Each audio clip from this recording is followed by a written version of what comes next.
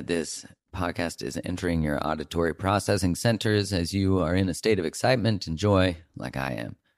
I have to pinch myself all the time that this is life. I get to talk about things I love with people who are brilliant and see the world often differently than I do and teach me to see it differently. I was talking to a friend the other day just how important that is, that we are open to learning, that we are open and curious, that we live as if, as my friend Louis Alaro says, we live as if one of the 5 core pillars that we base our life upon is dead wrong. And it's usually the one we cling to most. I've always really loved that. I've quoted this before, but Russell Brand, I was listening to a podcast he did, and he talked about how we should always allow our identity to be fluid, that it should move as we learn, that we should never cling to something in our identity, even a thought, a belief about spirituality, about anything, because when you think about it, if you are open to being wrong, even though you might be certain you're right, I've certainly myself been in that space, but if you are open to being wrong, that means you're open to building a bridge despite what it might mean for you. And often when we step into that space where we're open to seeing the world through someone else's eyes, then we all of a sudden can empathize with them. We can connect to their perspective. In the Gottman's work on teaching communication and handling conflict, they really centered it around how countries handle conflict, which is you cannot go into the mode of persuading someone of your position till you can accurately express what their position is. And that's pretty tough, right? That's pretty tough. But this is the mode where we actually build bridges and connection in the human experience. This doesn't have to be true of romance. It's just that romance tends to be the greatest testing ground because it's where we have the most to lose, but it's also where we have the most to gain.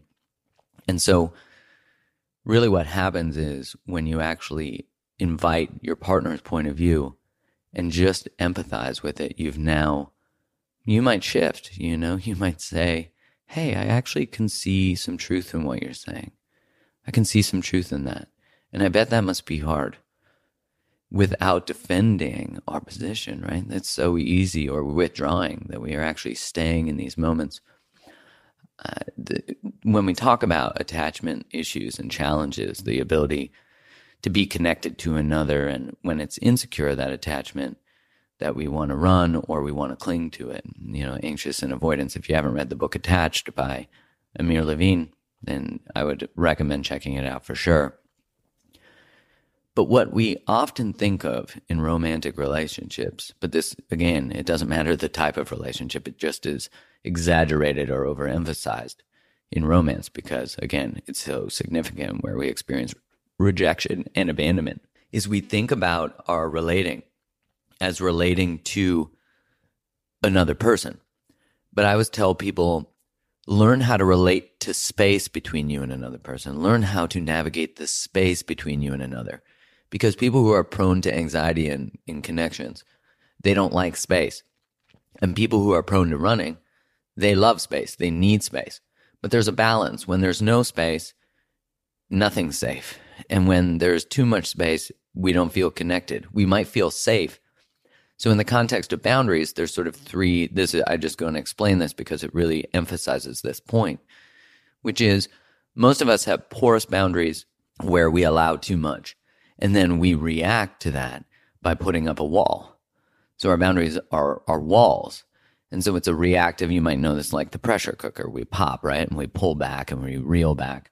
And so we usually oscillate between those two, allowing too much or not allowing anything. So in the allowing too much, we feel connected to another person, but we don't feel connected.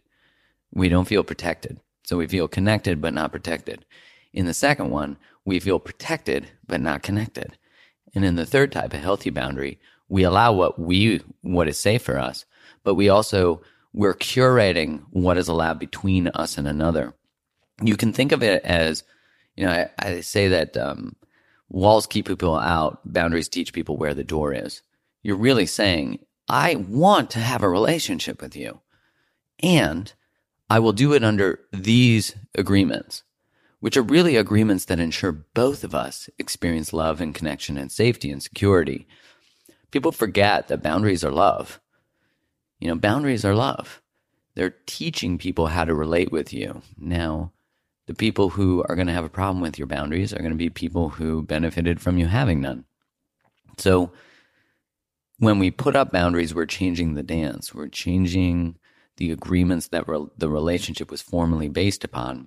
Put simply, you can sort of think of it like if you used to hang out with smokers and then you quit smoking, all of a sudden you're changing the agreements of what it means to be in a group. The values have shifted, not to say that, non-smoking is a better value than smoking, but hey, smoking feels so 2004 to me now, but no judgment. So when we actually change that, when we actually decide to make a different choice, it often challenges the constructs of the agreements that the group has made, or that a friendship has made, or that a relationship has made.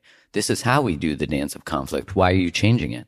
We often don't trust when someone changes it or when we change it. Because the other person, it's unfamiliar. It puts us into a state of uncertainty. So we might try to next level it by trying to bring someone back to the pattern we know. This is why growth and expansion is so scary. This is why it's so tough to step into new zones of communication, but you will go deeper than you've ever been. So this is the beautiful bridge that intimacy brings and self-inquiry brings, and taking responsibility for how we show up, which means we have to step into the space of humility, of saying, hey, maybe I'm actually not so good at some things, and that sucks. But that also means that I can get better at those things. Okay, so in the context of wellness and moving on into the space of sort of holistic wellness and looking at all aspects of our journey, I'm really excited this week to have on a guest who I've been on his podcast. He's an incredible guy. Super intelligent, super great. His journey is fascinating. And before I intro him, a couple things. One, wherever you listen to this podcast, if you can go and give it a 5-star review and a written review, that really helps. It's such a blessing. I really appreciate it. It allows it to get into more people's ears. If you can share the episodes you love, that's super valuable too. I really appreciate that. And if you're going through a breakup, I'm also navigating a breakup myself. I have a 5-week course that is navigating you through all of it. You get daily videos from me. There's weekly course content, exercises, and it is taking us through the 5 stages of grief and then also the 5 stages of growth. So it's 5 weeks. If you want to sign up, all you got to do is go to bit.ly. So bit.ly/breakuprebirth. So bit.ly/BREAKUPREBIRTH. All right. So without further ado, here is this week's podcast episode with Mr. Josh Trent from Wellness Force. What's up? I'm so excited to have my friend, recently become friends, and I'm grateful for that, Josh Trent, who is the founder, CEO. I would imagine if you're the founder, you're the CEO. Is that fair? That's right. Yeah. CEO of Wellness Force. And you and I were brought into synchronistic connection through, what was it through? It might have been through me listening to your podcast. Oh, and then it was also through Nick Onken. And Connor Beaton from Man Talk. So I became friends to support them on some of their journeys they're doing in exploration. And that's how you and I came together. Well, it's funny. We're talking about like intelligence today and exploration. You and I came together because we were intelligently exploring where we were actually going. So that's amazing, right? Like when you get on your path, which, I don't think you ever get off of it, but when you really start to pay attention and listen and explore what you love, you end up in places with people who love the same things, which is pretty cool. And Wellness Force is all about that, finding that emotional intelligence and physical intelligence, sort of merging the two, which I don't think you can really have one without the other. No, and people like to focus so much of my life was spent in fitness. My background was 10 years in health and fitness. So I had like 10,000 hours with clients in gyms. Mm-hmm. And what was interesting to me is that I can look back now and see it so clearly. It was the lack of the emotional and the spiritual intelligence that really kept people from losing weight. And I think exterior weight is a manifestation of the interior weight that we're holding. I think they're mirrors for each other.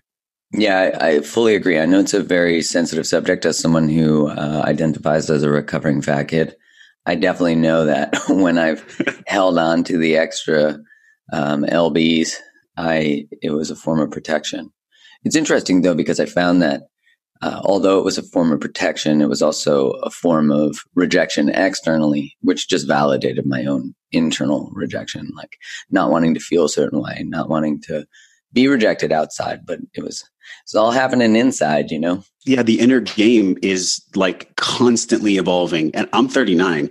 So I feel like I'm at this new level of a game where I'm in a relationship now that's new. I just moved to Sedona. It is so new that I almost feel like I'm starting all over again. And we go through this in the thresholds of the hero's journey multiple times. And sometimes like we don't know how far we've come. It's like, can we give ourselves grace and can we acknowledge how much we've actually done in this discovery process, even though it might feel in a moment like we're just starting over. And to think how much the world has changed, that people change careers a lot now. People change what they're passionate about, sort of grows through them. But often we can get stuck in the prison of thinking we have to be who we were, of thinking we have to have the same job, even though you did a degree or whatever you did and then went into this job and then you hate it. But you're like, but I did that degree. I've got to do it now for the next 70 years. So I'm just going to live in my dead soul for a little while. I don't mean that was kind of morbid, but you know what I mean? No, I totally understand, man. I mean, I went through, this is my, fourth major career. And the ones that came before it, like I pulled little gems from all of them. I think we all do this. Yeah. Like, is me working in a cube or working on data sheets or being an auto mechanic or doing something that I totally now could never do because my soul would die. But there's still gems and still these talents that we pull. Even in you being in pharmaceutical for a while and like learning how to sell, like we all have our gifts that support us in the current moment. In this layer of purpose that we're leaning into. And so for me, man, definitely. I refuse to do anything at all that will make my soul feel like it's decaying. I'd actually rather die. And I know that sounds a little dramatic, but that's what feels true. I feel like that becomes true when you've actually stepped to this edge, when you've actually like leaped from the story you're taught to live. All of a sudden, then that becomes home. Like you can no longer ignore the call that is within when you've answered it. Because then, it's like even after you've answered that call, the call changes, the shape of it, the expression of it, the way it is. And it's so beautiful that you put it that way, that like you would just rather die. Because either the career or the intention has to die or you do.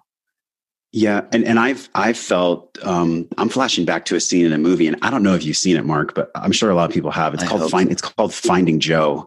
It's about the hero's journey, Joseph Campbell. And it's just this powerful documentary. No, is it good? It's really good. And basically every one of us, no matter who we are, where we live, what our economic status is, everybody receives the call to adventure. It's like a payphone ringing. And in the movie, the phone rings. And then after that, initiation, you go through a separation of what you first knew. So separation, initiation, and returns where we tell the story. But a lot of people, myself included, when the call comes and we actually hear what's on the other side, it can be scary as shit. and a lot of people just go and they hang the phone up. I definitely do that on so many things. Yeah, absolutely, man. So for me, my phone call was 2010, 2011, founding Wellness Force, being a personal trainer, knowing I wanted to change, seeing the path, but having a lot of negative beliefs around money and just having a lot of stories from childhood. Like, who are you to do this? I mean, really negative stuff that I've done a lot of work on. Who are you to do this? Money causes pain. People can't be trusted and expect the worst to happen. Like that was the ticker tape. Wow. And so when the phone rang with the call to adventure, I was like, I'm going to listen to my old stories instead. What was the adventure? Was it Wellness Force? The adventure was Wellness Force. It was seeing through my mentorships in 2012 or 2010 and 2011, like what's possible. The internet, look what you and I are doing right now. We're sharing intelligence and wisdom and lessons through a computer that goes into outer space and then back down to Earth. Like, are you kidding me? We live in an abundant age, but yet, at that moment, I didn't necessarily have the awareness that I have now. My level of awareness was not as rich. It didn't have as much coverage, because I was still operating from an old software. Mm-hmm. I was operating from a software of like being raised on welfare and mom's bipolar, dad was gone, blah, blah, blah, blah, blah. And although those things might be true, I can reformulate them to have a different belief that empowers me, like they happen for me, instead of these things happening to me, because that ticker tape can play for decades, And yeah, so you could stay in that story over and over and over again. That's what made me flinch with the call. Is I was like, wait a minute, does the adventure and the curiosity and the joy and the possibility that I'm feeling right now, is that actually true? Or is the old record that's spinning in there, who am I? Who are you to do this? Money causes playing bell. Is that one? Which one's true? And so I hung up the phone and I kept it at bay for 3 years, went to corporate America, committed spiritual suicide in a cube, selling software. By the way, there's nothing wrong with sitting in a cube. If you like what you do and you're in a cube, it's all good. I'm not judging you, but, just not your cube. That wasn't your cube. Just not my cube. So I got to the end of this 3-year run where I was like doing something that every morning I felt that feeling in my chest of soul compression, soul atrophy. And there was one morning where I was feeling like I just don't want to do this anymore, but I don't know what else I want to do. And I realized that was just me running from the call. That was a lie because you knew what you wanted to do. Is that I knew what I wanted to do. Exactly. That, I think, is another delay tactic. Is like, oh, I don't know. I'm just going to ruminate more, Even though rumination is really, it's like not making a choice is making a choice. It's just a nice, beautiful, like, I don't know. And I remember talking to George Carlin's daughter, Kelly Carlin. And George Carlin, he's like amazing, badass, game-changing comedian. One of the best in the world. Right. And his daughter, I said to her, like, how did you start? Like, how did you find, what your message was when I hadn't started yet?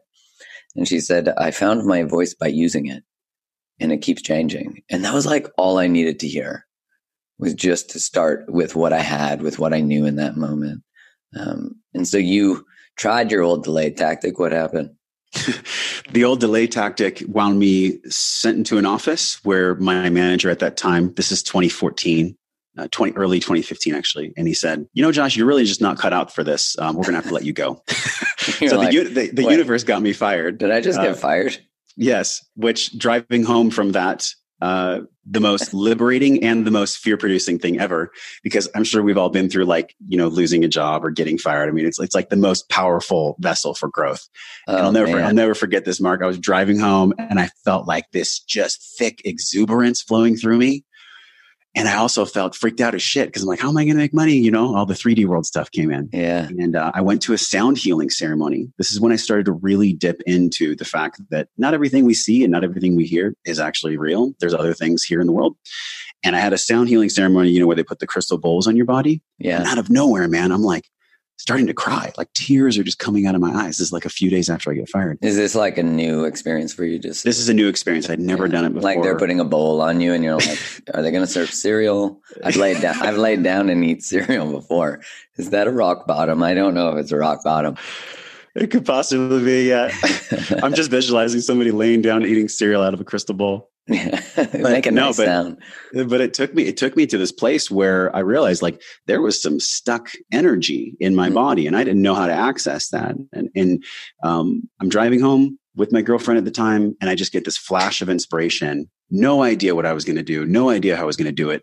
But what came through was I had her record me on a cell phone, and I said, I'm going to launch this podcast. I've always wanted to have conversations that matter. I'm going to coach people. We're going to reach 1 million downloads.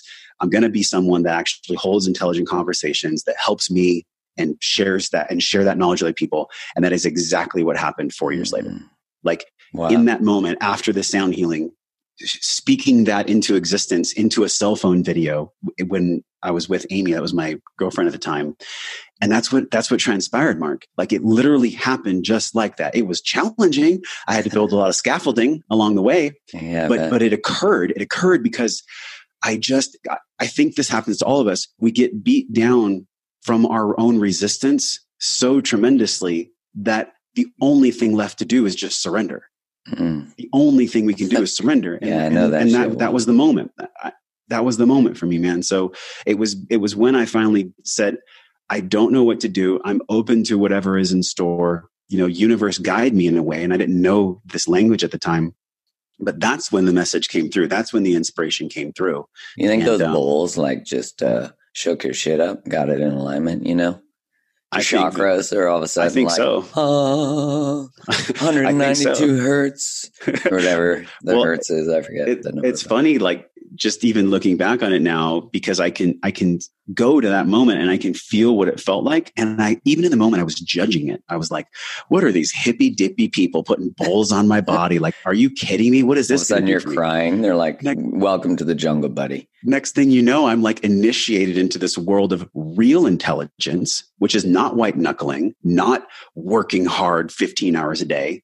And that's been a constant evolution for me. And I think there was some kind of muddy waters in my chakras, and the sound bowls cleaned it out.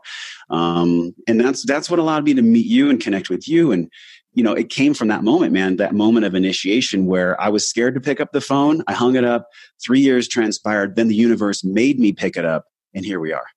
Yeah, man, I love that you said that, because I actually feel the same, that if you ignore the call, the phone doesn't stop ringing. The universe just goes, hey, we're eventually going to give you a rock bottom where you're going to be so tired of your shit that you're going to have no choice. But you could just decide now if you want. It's going to be way less painful. It's going to cost less money. It's going to be, but I find most of life's lessons, we usually take as humans this like giant slap to the face to wake up. But man, you don't have to wait.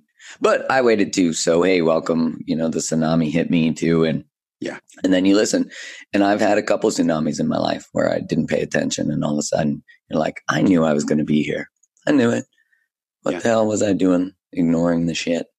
So what happened after that? Because, you didn't stop there. That's obvious. Yeah. What happened after that was learning how to actually figure out first what my message was, who I was in the world, and what I had to contribute, instead of just coming from the egoic mind where I was like, how do I pay rent? I need to get as much followers as I can. I need to like make sure that I'm okay, and then I'll be of service to other people. Mm-hmm. And there's some truth to that. If you look at Maslow's triangle, like at the bottom of it is like, we need food, then we need shelter, then we can procreate, then we can be of service. Mm-hmm. So I had to take care of those bottom levels, Mark, and I was taking care of those bottom levels with like food safety and security while I was figuring out how I was going to be of service. And that was a challenge. That was the ultimate challenge, because I had committed that spiritual suicide and I could feel how just bitter that tasted. Mm-hmm. And I knew that I would never go back there again. But also rent was due, bills and responsibilities happened. So I did various consulting jobs. I figured out how to use online platforms. I figured out how to launch a podcast, and I just kept trusting that it was going to be okay. In the middle of all this, we had to put my mom in a mental home. I break up with my girlfriend, a 3-year relationship, and I'm like 40 episodes deep into a podcast that's not making any money. So I was tested, my friend. Like it was like boom, boom, boom, like a lot of uppercuts at that moment. And by the end of 2016, it took me about a year and a half to really understand like how I could calm my nervous system, how I could create the business scaffolding. And that's when I started to really say to myself, am I being real? Am I being authentic? Or am I just putting out a podcast like a lot of other people that maybe just want to have a following so they can make money? And you know what the truth was? The truth was that it was a mixture. I needed to take care of myself, and I wanted to be of service. What a thing to own. Like a truth to call forward and ask a question that you the possible answer is going to be correlated with some level of shock to the system. Yeah, that's a brave. But I think, and I know we've talked about this offline before, but I think those are the moments that really transform our lives, when we will actually connect to what's really true, like who we really are, how we really show up, how the world experiences us, what our actual intentions are, even if they were a little out of integrity or out of alignment or whatever the word is. Whenever I've had those sort of, for sake of a better term, like come to Jesus moments, they feel like they're a reckoning, but they're graceful. I don't know if that makes sense, but yeah, grace is a powerful word. I think maybe even in our space, people say the word, oh, that's grace. But to really understand what grace truly is, you have to experience it. You can't read it in a book.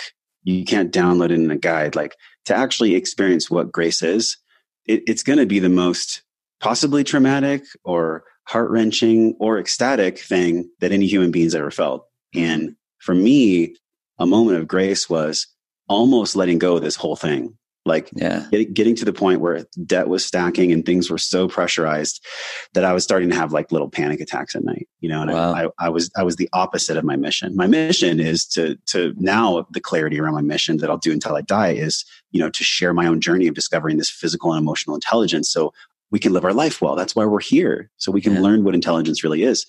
But about 2.5 years into the show, everything was stacking up, and it was beautiful because the universe was showing me like, hey, Josh, you're not actually doing this from a place of raw 100% integrity. Like, you're not really being who you are. And I was at an intensive coaching weekend in Vegas, and my business coach turned to me and he said, what are you most afraid of sharing?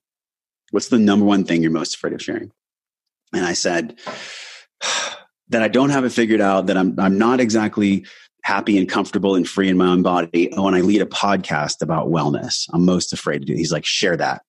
Start sharing that. Start going to the places that make you feel the most scared, the most uncomfortable, and things will turn a corner for you.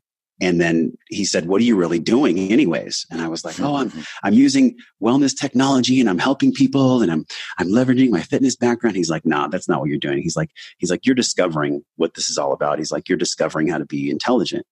And when he said that, dude, I'll never forget this. It was like a lightning bolt.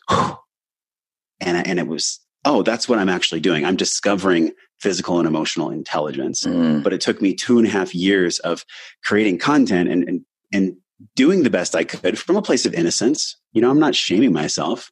But it took me almost losing everything to where I was literally thinking, I don't know what else I'm going to do, but I'd much rather die. Like, I was like, should I just sleep on my friends' couches to make this thing go forward? Like, what should I do? And it was at that moment that a friend of a friend introduced me to this coach that really put a mirror to my face. And when I saw myself in the mirror, like it took me down a few notches because I realized that it was a lot of ego and it was a lot of not narcissism, but it was me just doing the best I could without the awareness that I have now. And the awareness that I have now is, if I'm not being real, if I'm putting out something and there's even just a twinge, just a sliver of something that's out of alignment or out of integrity, people can feel it. We're the most attuned we've ever been. And it took me getting to that place where when everything was going to fall down, when I was actually considering like, well, I'm not going to not move forward, but I definitely don't know what to do. I'm like pulled in all directions. That's when the message came through. It was like the second initiation. So got fired, didn't know what I wanted to do. Then got the message at a sound healing ceremony. Then 2.5 years later, get the reckoning when everything was falling apart again, to just be myself, do exactly what it is I'm here to do, and to lean into the fear about sharing the things that bring me the most growth. And the things that bring me the most growth are challenging and vulnerable, and they're not always sexy to talk about. But that's the thing that we're all experiencing. And most influencers or people that, not you, but a lot of people out there, they speak from the top of the mountain. And I'm like, my friends, we're never at the top of the mountain. We're never going to get there until we die. So it's stinky in here. Everybody's in their own shit. Multiple thresholds, Mark. Yeah. And I know for me too, like you were saying about only stepping into work that feels like a 100% hell yeah. I remember when I first started writing on Instagram, I was at this decision point where you could choose to post a post that's, let's say, for example, almost 90% of my audience, I think it's like 86 or something, is female. And, that makes sense because the desire for emotional information, social forces, what's okay to do, what's not, we all know all that stuff. And if I posted a, female empowerment quote about growing wings and grabbing a sword and slaying the patriarchy, it would always do well. That's obvious. But I remember being at this point where it was like, do you post what will do well, or do you post to change a life? And I remember just honoring the knowing that I could never sell out for that. Because I had, a couple times gone, I can just go with one of these posts from these amazing poets and it will fly. But then I was like, but I'm not sharing what I'm really thinking or what I'm really feeling because I'm afraid it might not resonate as well. And so I just made that commitment, like change one life. And sure enough, every time I'd post something that was more vulnerable, I would get this reply that said like, thank you, I needed this today. And that was it. That was, when I had like 35 followers, Yeah. And I remember signing up to, those online summits, You know, those things that I'm talking about. Oh, of course. Yeah. I think they're kind of teetering down now, but thank God. But I got asked to do one that was like a sexuality summit. And I love the talk I did. It was fun.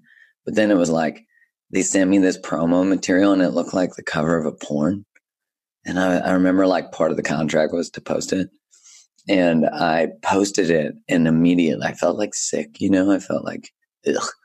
And I remember one of my followers, actually it was probably more than one, was like, this doesn't seem in integrity with your brand. And I was like, it isn't delete. You know, that's the last time I ever did something like that. You know, it doesn't mean that we haven't stepped out of integrity by accident, but that's how you learn. That's how you learn. That's how you learn what your integrity is by feeling back in your body. And man, to have a coach say what they said to you is just such a call to your own truth, which you already knew. Yeah. That's what the great coaches and mentors and even podcasts do, is they remind people of what's already in there. Mm-hmm. And it's not just a meme or a buzz phrase like, oh, the truth is within, just seek within. We all know that.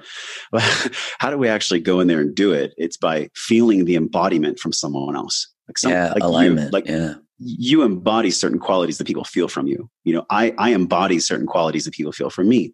If I'm talking or speaking or communicating about a value or a teaching and I haven't embodied it yet, people know, man. We have a barometer for bullshit. You know, we understand. It feels fake. It feels fake. You know, it's like I'm right now going deep into breath work, but I don't have it all figured out. I'm not some breath work guru.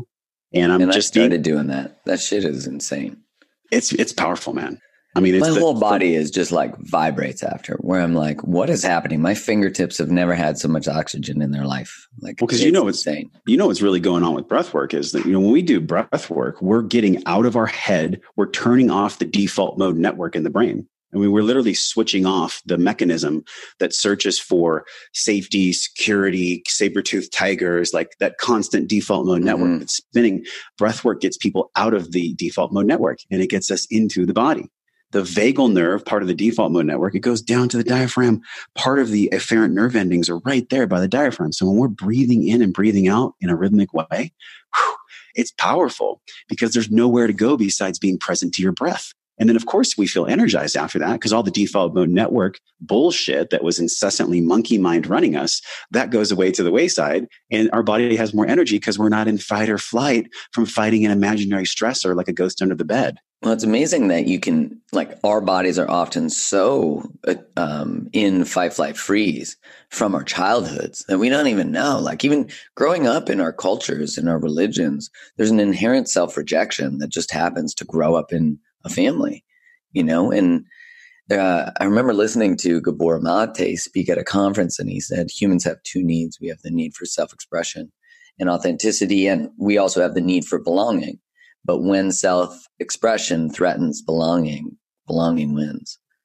Till it doesn't, you know, till you start to see that when you share your voice, you might lose some people, but you don't lose yourself. That's such a different place to be.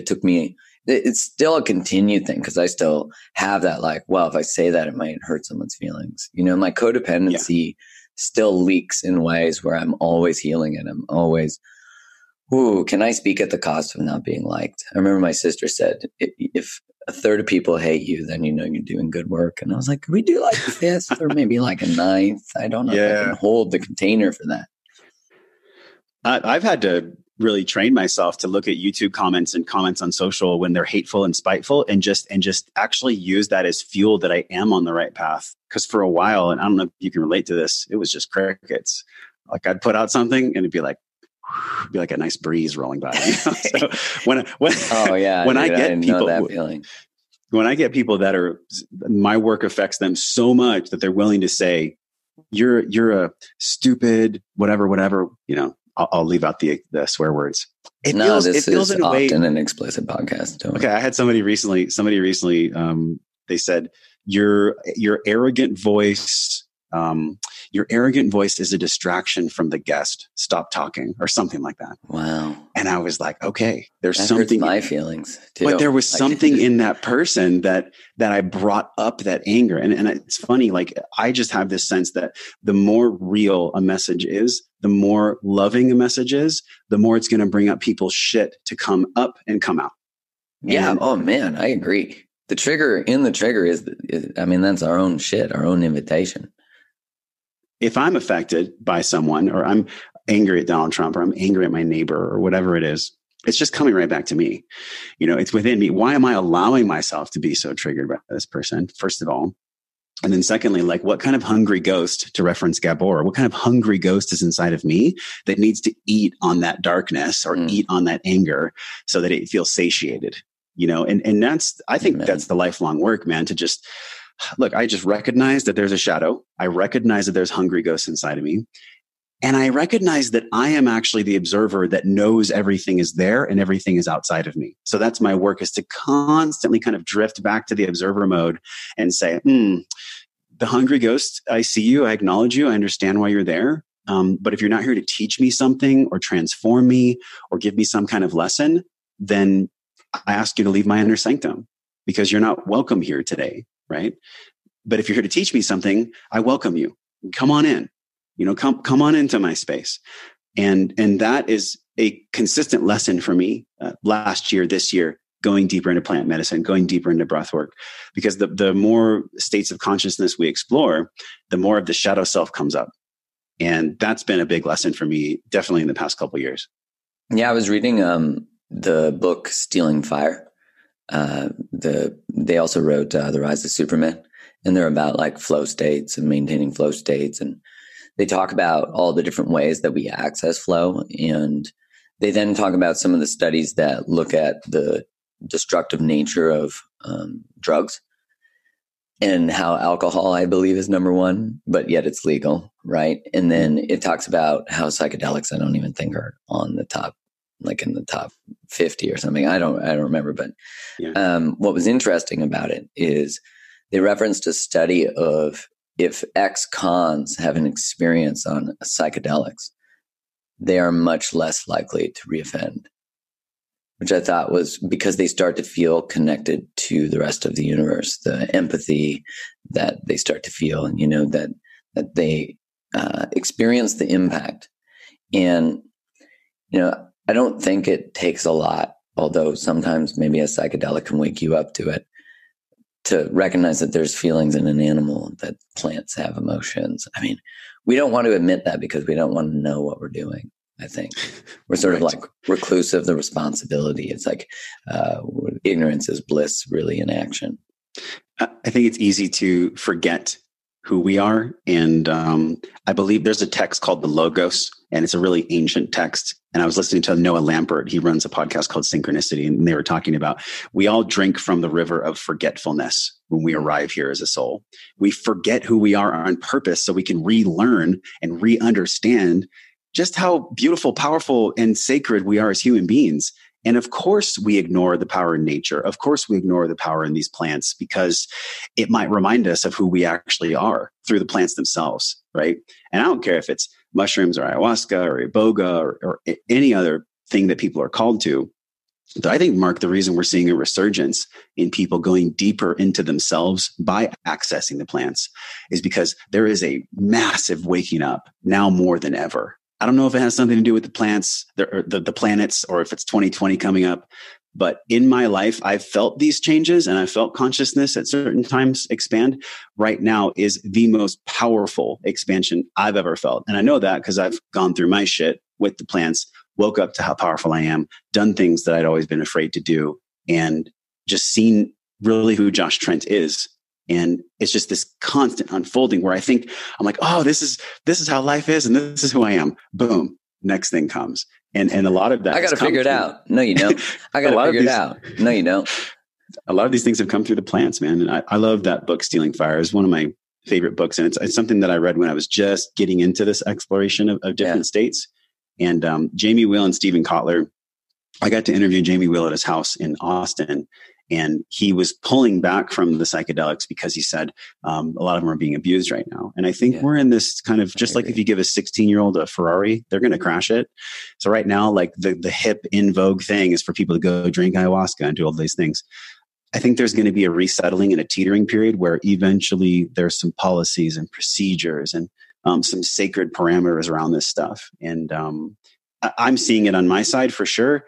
I just think that plant medicine is not for everyone. I think breath work is a good start. I think before that, there's a Vipassana. And I think before that, there's just meditation itself, man.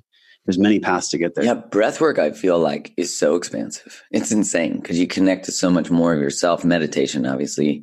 And I did a little personal silent retreat not long ago, and I was met, as I've talked to you about. That's right. Met the edge of my own sanity, I think, which was really cool. You sat by the river and you sat by yourself, watching yourself sit by yourself. Oh, it was amazing. And I do agree that there is a abuse often of these things, that they become a form of bypassing, but also that they can be a very valuable tool of using psychedelics and the medicines.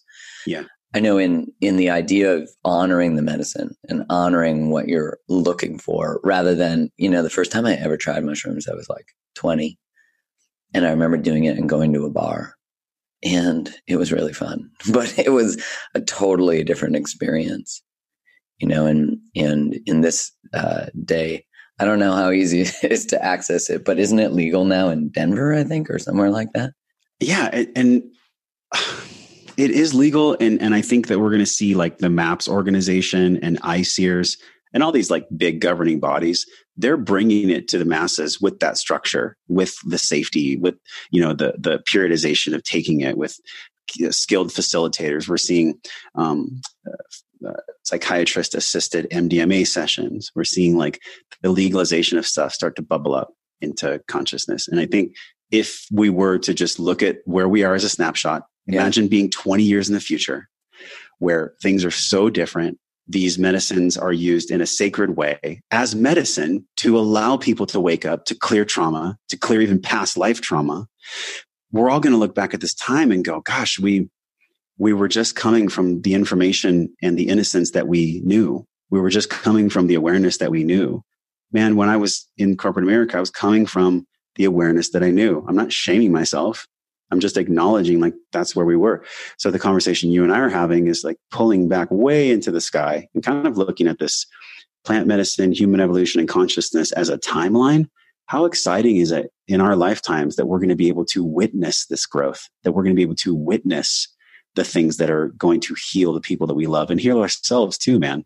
I mean, that gives me gratitude. Like that gives me like a kind of a choked up feeling, like just to know that like, in my lifetime, I'm going to see so many things expand and allow people to evolve. That gives me fuel to keep going. That gives me a sense of even more purpose as to what I'm doing now, because we're part of this. We're all part of this, right? We're this collective. People talk about the collective consciousness.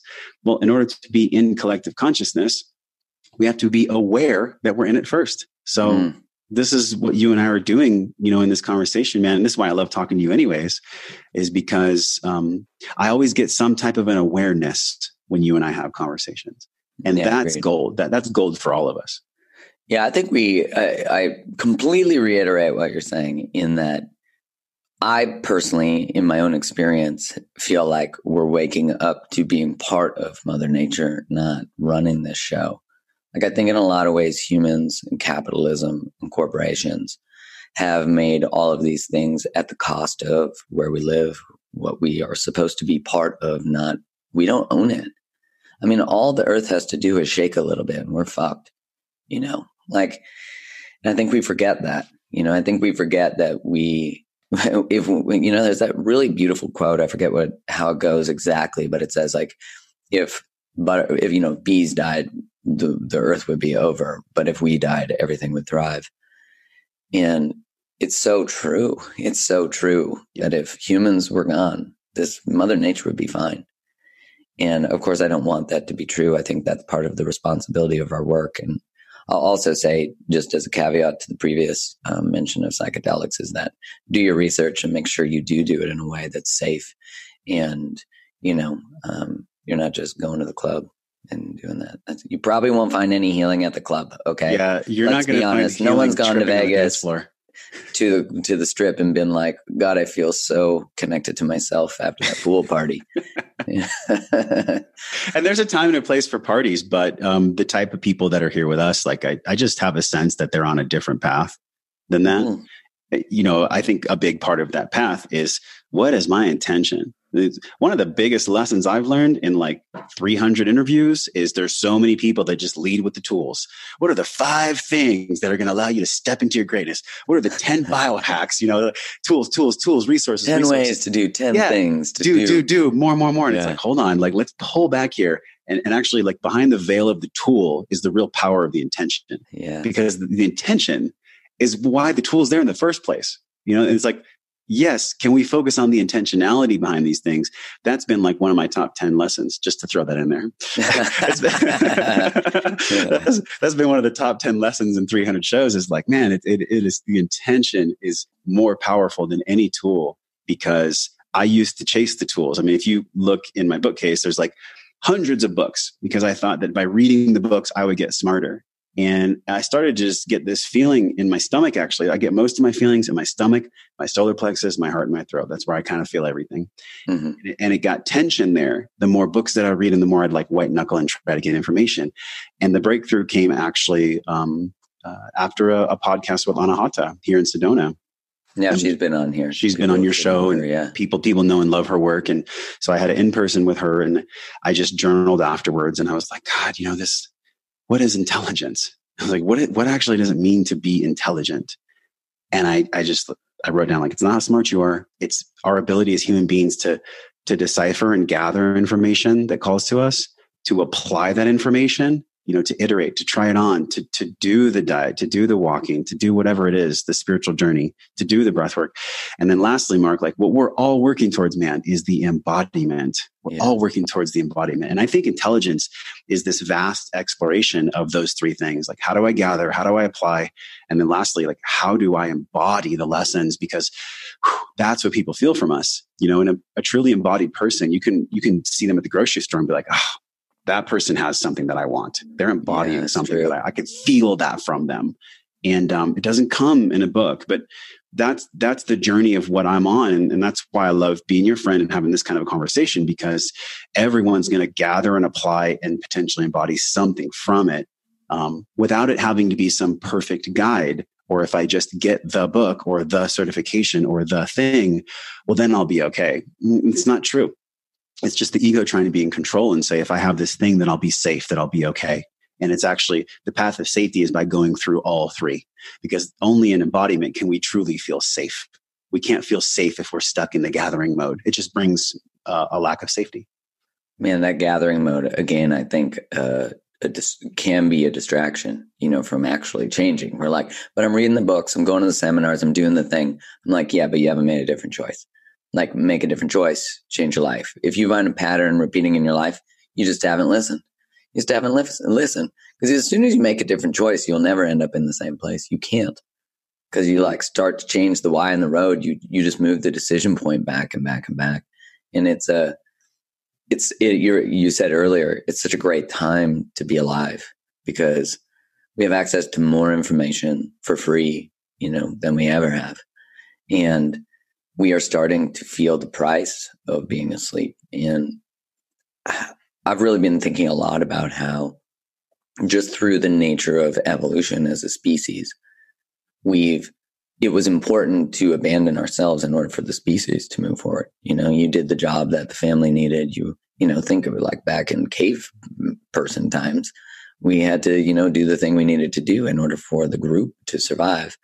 And it's interesting now to think, like, so many of us don't trust ourselves because we subcontract our authority over ourselves to the opinions of other people. And I'm like, man, I remember waking up at 27 engaged, being like, how did I get here? Like, how did I get to a place where every time I got a call, I hung up the phone and I was like, oh, I can't go to Europe. Everyone's going to university after high school. I can't go to Europe for a year. That I wouldn't be doing what everyone else is doing. I'll get left behind. And when I actually stepped out of the story that wasn't mine, but was mine, it's kind of one of those weird moments when you wake up and you answer the call and then you go, how did I get here? And it's like, you actually got yourself there. You just weren't making conscious decisions. And I'm like, shit, it was my fault, but to now just hear how you've moved through and continue to move through the invitations. and to continue to expand who you are and what it means. Like wellness for you from the beginning is different than it is now. That's true, right? 100% different, because I was different then too. Yeah. And I think you talked about this earlier, where we get so attached to how our egoic mind thinks should be. I got this degree. It's 7 years of my life, man. I'm not going to just let go of it now. It's like, why the fuck not? Why not just let go? I have a finance degree. I had to let that shit go the moment I graduated. Look, if there's something in my life that starts eating away at me, I'm going to let it go, because I get to live. I get to thrive. I get to feel good, man. I get to care about how I feel each day. Because how I feel each day is how I show up for other people, and how I show up for other people is resonates to the world. So I don't care if you believe in Gandhi or not. Yeah, the change does start with you. Be the change you want to. I mean, it's so simple. And these memes, I'll never forget this, Mark. I was at a church in Austin, and I was on Michael Pollan's book tour, How to Change Your Mind. And I went there with a friend, and he was like, we see these platitudes, and these platitudes, love is all there is. Yeah. Look within for the truth. The reason that these platitudes get shamed and get compartmentalized, that they're just trite and shallow, is because the truth has always hid in plain sight. It's always hid in plain sight. Love actually is everything. It's the only thing that there is. And everything else is just some kind of lesson to get us back there. And yeah, the hippies did have That's it right. That's so true. The hippies did have it right, man. They just didn't have the technology that we have now, which is why it's even more powerful for us to be here. So it makes me feel gratitude, but it makes me feel a sense of responsibility, where it's not just about me. Because if my life was just about me, that would not be a very enriching life. I don't see that as a life. I don't think we all are called to like deep, massive service where we're going to self-sacrifice. And I don't think we ever have to do that to truly be of service. But I will say it's a path that it's either for you or it's not for you, to really be of service. And that service exists in different ways, I think, for many of us. Yeah, I mean, you can live in service just by how you treat other people. And, it's when you walk a path that that's new in your family system or in your culture or in wherever you are, you take bushes to the face. I mean, that's just the way it is. And I sort of see it as whatever it is that I'm here for, which I think I have some grasp of currently, but it's shifting all the time. Even the conversations I'm having, I really started this work with the intention of helping people understand and learn about relationships as I do, as I uncover that. And now to me, that work is even really the path to self, the path to feeling like there's more to this is really through relationship. It could be through any type of relationship. It doesn't really matter. But when you actually experience what it's like to be held, to feel safe, to feel understood within your own body, regardless of what's outside of you, I feel like that's where you really feel, you start to understand what it would be like to be a tree, which sounds really sort of weird to say, but the fear of being esoteric used to be in my mind because I, as a pharmaceutical rep, everything I sold was based on quote unquote science, and so I was very linear minded, and the spiritual aspect of the world really sort of terrified me because I grew up Catholic. So there was an inherent rejection of my spirituality because my spirituality was, and I'm sorry if you're Catholic, but it was very manipulative. And the dogmas and doctrines I was taught were shame-based for the most part. And I think that's true of most extremes of organized religion. Of course, there's all the prophets that have come before. None of them ever said, don't love anybody, choose someone hate them because of their choices. That's not a single message from any prophet to hurt another. I mean, it's amazing how, as the ego of man and woman or whatever, as humans, we have tried to take charge and become God. And as soon as you think you're God, you'll be reminded you're not. Matt, you and I both share a love for Alan Watts. I've listened to his material for must be 5 years now. If there's anybody I could ever interview from like the essence out there, it would be Dinner, Dead or Alive. Is it Alan Watts? Dinner with someone who's dead or alive. Is it? Alan? Yeah, that's it. Me too. I'll be at the same dinner. That's the number one. I mean, I love other people, but there's something unique about him. But anyways, one of the things that I love about him is he's like, trying to, there's a quote, and I'm going to mess it up a little bit, but here's the essence. When we're swimming, we allow the water to flow. We actually swim and flow through the water. We don't fight it. We're not trying to grab the water. And so he says, when you're in the water, it's being in the flow of it that allows you to live your life well. It's not grasping the water, because the tighter we try to grasp water, the more it flows right through our fingers and we can't breathe. Mm-hmm. So there's so much wisdom in all these like ancient, and even now the contemporary people that pull from the ancients and that pull from the Alan Watts and, the Wallace Wattles and all these other teachers, the Napoleon Hills. Everybody's pulling from the same collective consciousness. Everybody's pulling from the same intelligence. Information, Mark, is recycled. We're recycling information. We're articulating it in a different way. But all the knowledge out there about love and connection and human evolution and tribe and community and why the hell we're even here, people have known it for thousands of years. It's just that you mentioned what's going on is that we have this capitalistic wave that's now beginning to show cracks. I mean, the ivory towers are showing the most cracks they've ever shown. Agriculture, pharmaceutical, food systems, infrastructure and insurance, education, everything's being decentralized and shaken up, Yeah, we're learning they didn't have our best interests in mind. Shocking. Exactly. And so the Matrix was real. We potentially could be in some kind of a simulation. And I think regardless of where we are, it actually doesn't even matter if we're in a simulation, if we're in the Matrix. The only thing that matters is what are we going to do to connect and to serve one another, to love one another? Because if we're loving one another and that's our focus, eventually chaos is going to find order. It does it in nature. Follow the rules of nature, man. And the reason I believe that the capitalistic model eventually will massively shift is because if you look at any of the laws of nature, there is always a growth, a flourishing, and a death. It's how it is. There's no such thing in nature of exponential year over year growth. It doesn't exist. That's the way the economies run. That's the rule of everything, is that it will always expand and contract. No matter how much we try to hack it by controlling interest rates and all the different things. I was talking to Jeremy Goldberg the other day, and we were talking about, imagine if like right now we are characters that other people are playing in The Sims. Like that someone's playing a couple video games and we're the characters. They're like, hey, Mark, say to Jeremy, it's a bit of a mind fuck when you start going down those paths. But as you were saying that, it was making me think like, imagine if part of that game is that you collect the most points by choosing grace and kindness, that like you evolve or ascend to the next level of the video game, whatever that even means. And I know this might be a mind fuck for some people, but you like ascend to those places through choosing grace, through expressing all the things, the thought that we're spiritual beings having a human experience. I'm constantly reminded that we can't forget about the human part. Like you can't forget about the biological. You can't bypass the biological. You have to embrace it. You have to love it. You have to, as you were saying earlier, that physical and emotional intelligence path is ours. It's not anyone else's responsibility. You know what I would say too on the physical intelligence part, because the physical is the conduit that the spirit resides in. We're half beast, half spirit. So if we're taking loving care of the conduit of the physical container, whatever messages are coming in and out are going to be a lot more clear.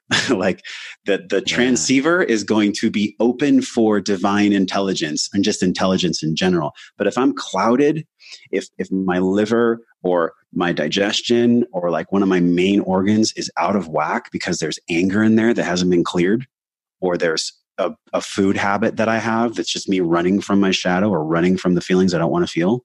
I mean, that was my story, man. I used to be 280 pounds. That's crazy. That was before I was a trainer. So I've walked this path. I'm not just spouting out social. So that was your first path through, was reconnecting to your relationship. See, I talk a lot about that idea that you can find your rock bottom in your relationship to anything, your body, your food, relationship to other, your career, your purpose, money. They all fitness, because you can be over anything you can get addicted to is a chance to find yourself, and so your first sort of call to alignment or grace was through your body. Yeah. I was 21 years old. I was drinking beer at a party, like, those party cups where you play beer pong. And I'll never forget, like it had like foam on it. I can see it right now, the Solo cup. Yeah. And I like slammed the cup down. I tried to lose weight for like a year. And I just felt like, I can even feel it right now. It was like such a I was like, I had given up. I just felt like crying, and the alcohol couldn't hide the pain anymore. So I was like, there's more to life than this. I just got this message. There's more to life than this. There's more to life than this. And I slammed the cup down and I ran home drunk to my house for like 3 miles. And I typed in the computer, like, how do I be healthy? Like, how do I lose weight? And that was an 18-month journey of like selling everything I owned, moving to Hawaii, hiking and fishing and just being with myself. Just first time in my life I had ever been with myself at 24 years old. It took me from 21 to 24 to gather the courage to make the change, go out to Hawaii, spend time with myself, start working out at a gym, start learning about what fitness is. I'd later find out that it's just the gateway to wellness. Everybody does fitness because they just want to be well. Yeah. And what I really started feeling was, wow, I have a lot of anger. I have a lot of sadness. I have a lot of grief. I have a lot of these emotions that I have never allowed myself to explore. I've just never given myself permission. Yeah. Because if I did, I would be called a pussy. Men don't cry. Oh, why don't you whine about it? Blah, blah, blah. That was the narrative for my small town mindedness in La Mesa. So that was the first kind of catalyst for me to begin the wake up process. There was a lot of addictions around food. Food became a salve. It became a way for me as a young child, actually, because and I look at that child with innocence because he didn't know, man. He was just like, oh my God, I'm stressed out. I'm feeling this in my body. Like, how do I get rid of this? Oh, I'll eat a burrito. I'll eat chocolate. Oh, that'll take the feeling away. But it doesn't take the feeling away. It's like putting a beach ball under the water in a pool. It takes a lot of energy to hold the beach ball. And that's what food addiction does. It doesn't give people any long-term reprieve. It just is an energy burnout for them because they're temporarily getting that beach ball under the surface. And inside of that beach ball is hot air and resentment and pain and sorrow and grief and anger and all these things that if we can just finally start to do the work to let the air out of the ball, we don't have to hold it under the water anymore. We can just swim in the water. It's such a relief, but we don't even know. It's such a relief, but we don't know. And so that there's been like three layers of that. And by the way, I'm still working on letting the hot air out. Okay. Like, dude, I feel like the ball's not as full. The ball's not as full, but I'm still doing my work. And aren't we all, like, everybody with us, we all know we're doing it together. We're here together on purpose because we sense that there's air in there and we're tired of holding the fucking ball. We're tired of feeling the discomfort of the hot air, and we don't want to waste our energy on that stuff anymore because we want that energy to be of service and to be of love and to live a rich life. So that's the call to adventure for all of us. That's the initiation. Like, the phone's fucking ringing. Answer it. Finally, please answer it. Let's answer it, because who likes a phone ringing over and over again? It's the worst. Especially when you know that the truth is on the other side. Yeah, that's true. I mean, when you think about that, that really is, at least in my experience, the source of unhealthy relationships with everything is running from the phone. It's very fascinating. Like, we go to numb the sound of the ringing. All you got to do is pick it up and be like, okay, show me the path. I'll walk it. Like, you don't have to know step 5. You just need to know that step 1's answering the phone. Everything else shows up. I know for me, when I left my job to do this full time, there was really a feeling of like, how do I know I'm going to survive? Like, I remember going to a talk from Lisa Nichols, and she said, don't quit your job to pursue your dream. Use your job as an investor in your dream. And so I started to use all my extra hours to crush it. I started to, put myself back into school, took positive psychology, started to just go the other direction. But man, when I started to answer that call, it was amazing. And as you were saying, the air keeps being let out of the ball. And I don't know that journey is ever done. I think why it's never done is because when you stop growing while you're dying, and the other side of it is, that's what keeps you humble. That's what makes you always the student. And the moment you think you're not the student anymore, oh man, you're going to find out real quick that you are. It's we see this with the new age. It doesn't matter if it's a man or a woman. Let's just use a woman for an example. We see this with the new age, like flowy. They're in the Valley in LA, and they're just saying love is all there is and good vibes only. By the way, guys, today your mantra is good vibes only. That doesn't fucking exist. There's no such thing as good vibes only. Like, we get to explore what's in the ball. We get to explore what's in there. I think we have this pacifism, and we have this kind of spiritual blanket that a lot of influencers put out there because it's easier for people to accept. It's like, oh yeah, heuristic. Good vibes only. Cool. I'll just focus on good vibes only. I'll just focus on only the positive. And those are good things to do. I'm not saying we shouldn't do those, but to have that as a mantra for life, where we're just spiritually bypassing the real shit. Yeah. What happens when you get rejected? What happens when you get What happens when you get fired? What happens when you lose someone? What happens good vibes only. Oh shit, that doesn't work here. I better have 5 tequilas and figure it out. Exactly. And this I totally agree with you. This is what I think happens on the backsides of this reductionistic, spiritually bypassed memes. That this is why I love seeing your content so much. Everything that you're saying, it might be a meme, but it's real shit. It's black and white, which I love the color scheme there, because a lot of times the black and white, the heuristic that's created for people, it doesn't really speak from a place of truth, but it's still easy for the logical mind to accept as truth. And that's a hard duality for people to figure out if they're not conscious, if they're not aware, because we have these people just feasting on information all day long on social media. And the brain loves shortcuts, man. I interviewed a woman, a scientist who'd be fascinating for your show. Her name's Dr. Kara Bobinet, and she's a brain scientist, a neuroscientist. And she said that this heuristic exists. It's the shortcut. When I meet somebody at a party, I'll say, "Oh, great. I'm Josh. Nice to meet you. So what do you do?" We're looking for a shortcut. And we love shortcuts because it takes down to build rapport. Yeah. But it takes down our decision fatigue. We only have so many pieces of information, questions, and decisions we can make each day. So the beautiful part about it is that we have a brain. The challenging part about it is that we have to be very cautious and very aware of what shortcut am I making in my brain? And is that shortcut actually true? Yeah, we are always looking for the hack, for the shortcut. I don't think there are shortcuts. I think there are long cuts. There are incredibly long fucking ways to get somewhere. Yeah. And man, I had certainly been, that's avoiding the call. I'm just going to take the long route, and then I'm going to look for a pill or a hack or a thing that's going to bypass good decision making, nutrition, balance, meditation, breath work, this holistic experience, which is you can't just become a perfectionist in one area of your life, because all you're doing is distracting from the other areas you have shame. And you'll always wonder if someone picks you because of what you're good at, or are you inherently flawed, and they see that. That's the trick of a perfectionist, is it doesn't matter how good you get at something, because underneath it all, it will always be a wonder if they see you, because you see you. So, I think this is a beautiful opportunity to say, answer the goddamn call. If you haven't listened to Josh enough, he has his own podcast where he talks about this all the damn time. I love it. You bring on amazing experts, and you have a summary that you did of all, because you've done how many episodes now? We just had our 300th podcast. And while we're recording this, your episode just came out on the show today. Oh, really? Mm-hmm. Okay. Well, I better get that out there.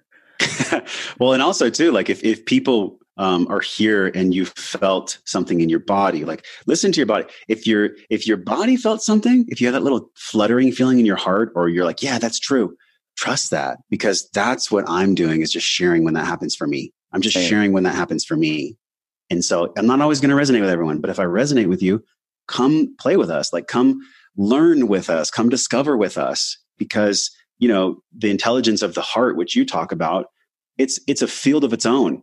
It's a never ending, always unfolding, always nuanced discovery process. And so what we do with Wellness Force is, gosh, we bring on people like you so that we can learn from you, because it's part of the physical and the emotional. And we also try to explore, like, well, how do we actually know and do? Like, what's in the middle of knowing and doing?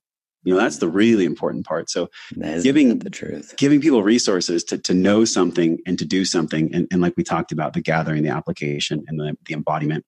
So this guide I made, it's 21 minutes. It's called the M21 guide. You can do it in the morning. It's 21 minutes long. It's got 6 key practices that I've pulled from these 300 world-class people. And I believe in it because I created it, and I did it myself for 4 months before I put it out.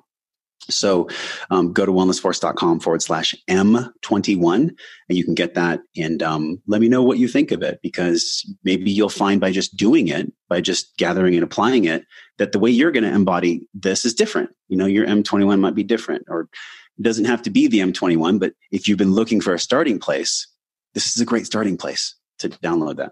Sweet. Well, first, thank you so much for sharing this. I mean, I think we should just record all our conversations because we always have such a good time. From now on, let's just record all of our talks. Honestly, we have such a good time, and I feel like very inspired to explore the edges of what might be real and what might not be, and just the deliciousness of this human experience. And I can't wait to be at dinner with you and Alan Watts one day, whenever that happens.